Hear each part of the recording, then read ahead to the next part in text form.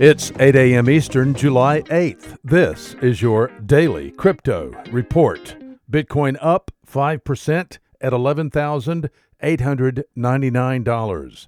Ethereum up 6% at $308. And XRP up 1% at 39 cents. These are your leaders by market cap. Top gainers in the last 24 hours, Ethos up 20%.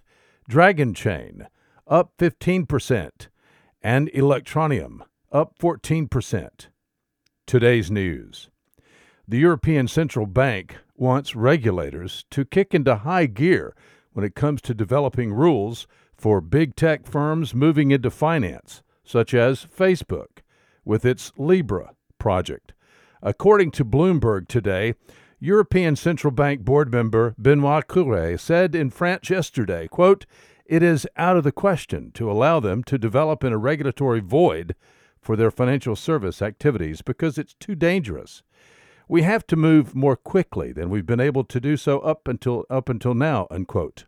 Libra and projects like it are a, quote, "useful wake-up call for regulators and public authorities," unquote, said Cœuré, since they pose a number of questions and may get regulators to improve their work. Speaking of Libra, Stephen Sprague is an advocate for trusted computing technology. Sprague served as president and CEO of Wave Systems Corporation for 14 years before transitioning to the Wave Systems Board of Directors. He has written an opinion piece at Coindesk.com today in which he makes the case that the Facebook Libra project left out four very important components of user security. They are protection of the private key, proof of user consent, decentralized compliance, and global privacy. Sprague has written a white paper on Libra and Calibra security. A link is provided to that white paper today at dailycryptoreport.io.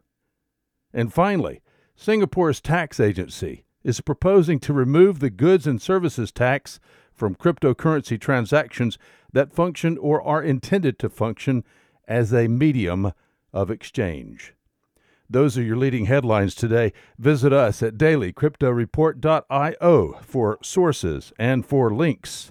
Find us on social media, add us to your Alexa flash briefing, and listen to us everywhere you podcast under Daily Crypto Report.